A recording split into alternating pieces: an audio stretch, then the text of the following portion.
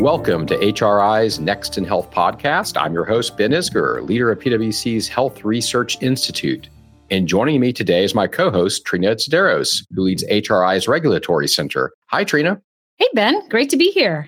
Well, thanks for joining me. And Trina, we have a very special guest today, PwC partner Will Nolan. He's going to be talking to us about how health systems should think about quality in the emerging health ecosystem. Welcome to the podcast, Will.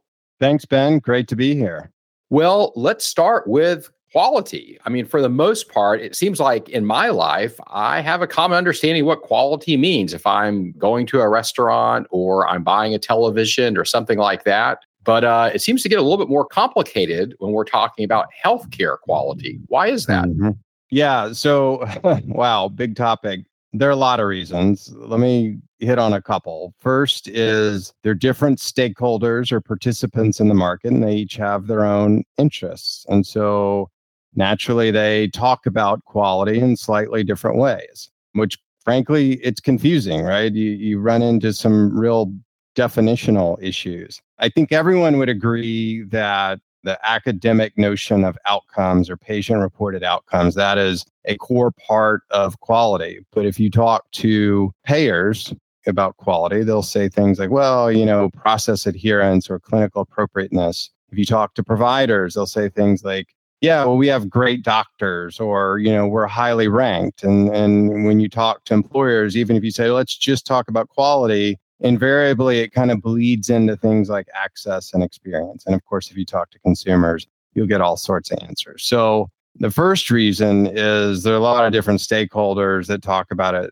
in different ways. I think the other one, and this is, I think, the more interesting reason, is that there's a real mismatch between the limited amount of quality data that consumers actually see and the information that consumers would want to look at when making decisions, whether that's during open enrollment or when they're picking a provider or working with a provider to figure out, what's the right care plan or set of options for me. Because frankly, a lot of consumers just don't really care about the traditional data that falls under the broad umbrella of quality. Will, it sounds like we've got kind of a real mess right now when you think about quality and health systems, and that you've got all these different stakeholders. They all have their own definitions of what quality means. They all have different things they care about, and the data isn't necessarily available to support or help them make decisions based on what they know or what they care about. So does that mean that quality programs are sort of table stakes for provider systems now, and it's not really something that really differentiates one healthcare organization from another? Is that true, or how would you characterize all of that? Yeah, so that's a great question. I'll say not necessarily, but let me just make a couple acknowledgments before I get myself into trouble. So first, there are plenty of providers who make money today because they enjoy higher perception of quality, however you want to define it, right? And that translates into rates and share.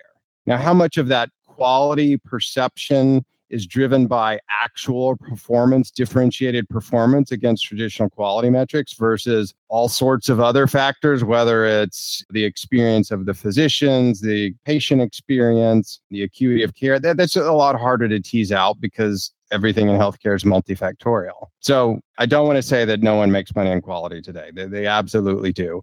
The second is that cost, as we all know, is the biggest deal in healthcare. And very few, if any, purchasers, so payers and employers, are going to even talk to you about an innovative, quality-based reimbursement arrangement if you don't also have a solution for their cost issues. So with those two caveats or acknowledgments out of the way, I do actually believe there is untapped demand from consumers and employers for certain types of quality-focused offerings. It's not the traditional offering, but if you can go and be innovative and start with what individual consumers and employers actually care about with respect to quality, that could have legs. And that's a much different approach than going in and telling them what they should care about with respect to quality. Does that make sense? Yeah, it makes a lot of sense. I wonder if you can give us an example of what you mean. What would be a good analogy? Yeah, sure. So those of us who fly know this all too well, right? So if you buy an airline ticket and your flight gets delayed, sometimes an airline will give you a voucher or money or a drink coupon or something, right? And some form of compensation, even if the delay isn't their fault, right? It's a storm and they can't control the weather. And obviously everyone wants to get to their destination on time. You don't fly to get vouchers, but it's a nice gesture. And it says, look, we're trying to make it not as bad. That doesn't happen, as we know, in healthcare today. Sure, there are bundled episodes of care, some of which have some guarantee-like aspects to them, but the beneficiary of those guarantees are the employer. But what about the patient? Like, what happens to the patient today if they get a hospital-acquired infection or a surgical site infection? Where's their voucher? And that would be taking kind of a much more consumer-centric, we'll make it right, we're committed to quality. If it doesn't meet our standards, we'll do whatever we can to make it right. Taking that mindset to healthcare. I understand that there are some challenges with this particular example, both practical and even regulatory. But has anyone actually tried to overcome them? I mean, I've had lots of conversations with employers and consumers, and that's the kind of thing that guarantee would be a powerful signal of a commitment to quality.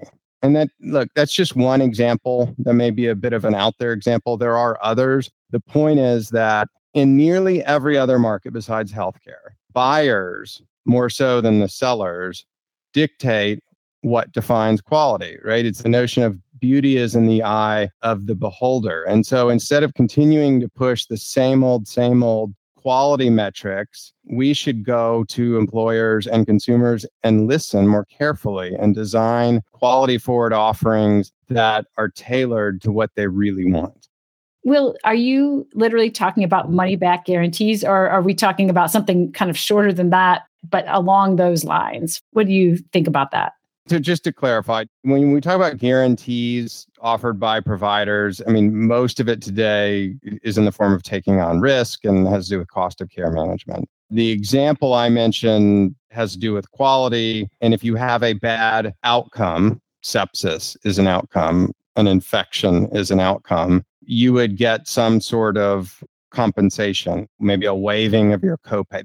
That's the concept. And more importantly, it signals to consumers that you're serious about avoiding complications. That particular example is a tough nut to crack, so we'll see. But there are other opportunities, other untapped propositions, for example, quality-centric propositions like faster or better functional recovery. That would be valuable, innovative, and perhaps easier to implement. Well, I just wanted to jump in and do maybe a little bit of a pivot here. One of the things that we've been talking about on this podcast over the last few weeks is what the new health ecosystem looks like. And we've talked about these archetypes in the future, or really some of them are starting now, of orchestrators, integrators, and platforms, and how those will kind of knit and tie together all the various aspects of the health system, including the traditional ones we're used to, payers, providers, and pharma and others, but ties them all together in a much different way that's more consumer-centric. So with that in mind, that new health ecosystem in mind, how does quality fit in there? And what do you think it will look like when it's playing out in an ecosystem? Quality, especially quality as defined by consumers and employers, is central to the orchestrator role. If the whole point of having an orchestrator is to help the purchaser or consumer optimize their use of resources, healthcare resources, to achieve their goals, their preferences in exchange for costs, right? If that's the whole point of an orchestrator's role, and that orchestrator isn't really plugged in to what consumers really care about when it comes to quality, again, from their standpoint, then they're not really optimizing. They can't really help them optimize. I also think you mentioned integrators. I think it's important for them, especially those who maybe don't enjoy the same level of high quality perception, brand attribution that maybe some of their competitors enjoy. And if they decide that, hey, trying to beat our competitors at their game, maybe that's not a path that's likely to be successful. Maybe we can really focus in on aspects of quality that the consumers and employers in our market really, really care about, and win there through focus. The final thing I'll say is this is good timing with the emergence of ecosystem-based competition. Yes, we're going to continue to see significant pressure to drive down costs, but we've been working over the past few years on access. You go back to the Affordable Care. That was largely about expanding access. Digital front doors, that's about access. We had COVID and we saw an explosion in access via virtual. So what's next, right? What are newer ways to compete as an ecosystem? And I would suggest that consumer-centric innovation around quality is ripe for pursuit. So Will, we kind of think about 10 years down the line, 2030, 2031, are we going to have the same kind of mishmash of quality measures and sort of the system that we have today? Or do we think that it'll be more rationalized, more modernized? What do you think? What will we see in 10 years or so?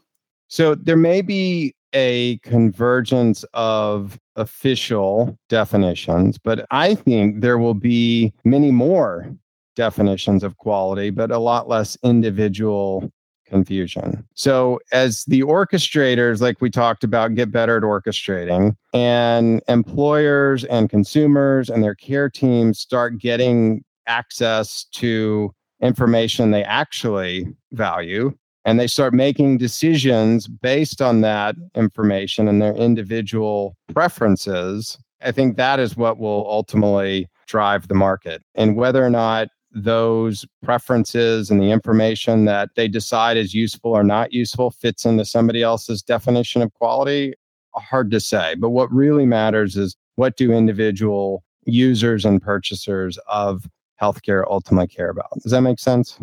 Yeah. And I want to break in here, Will, with our final question. So this season, we've been asking all of our guests the same closing question, and it's really about fast forwarding to the future. And the question is, what process, technology, or innovation that we know about today will have the greatest impact on the health system of tomorrow? Now, whether or not this is the greatest, we can debate, but I believe that capitation of independent medical groups is a big one. I don't know if we call that a process, a technology, or innovation, but it's certainly an innovation. And the reason I think that's huge is because they have both the incentive and the ability to dramatically drive down utilization of acute assets, which is where most of the costs are. Thanks. I think the discussion about quality is amazing in healthcare, where I would think most of us would wish to have the best quality possible always. With so much at stake, it matters so much more than having a good TV or a smartphone. But thank you so much for coming on and talking to us about it. We really appreciate it. Yeah, thanks so much. I'm happy to join. Enjoyed the discussion. Thank you. For more on these topics and other health industry insights driven by policy, innovation, and care delivery changes, such as quality, please visit our website at pwc.com/HRI. Until next time, this has been Next in Health.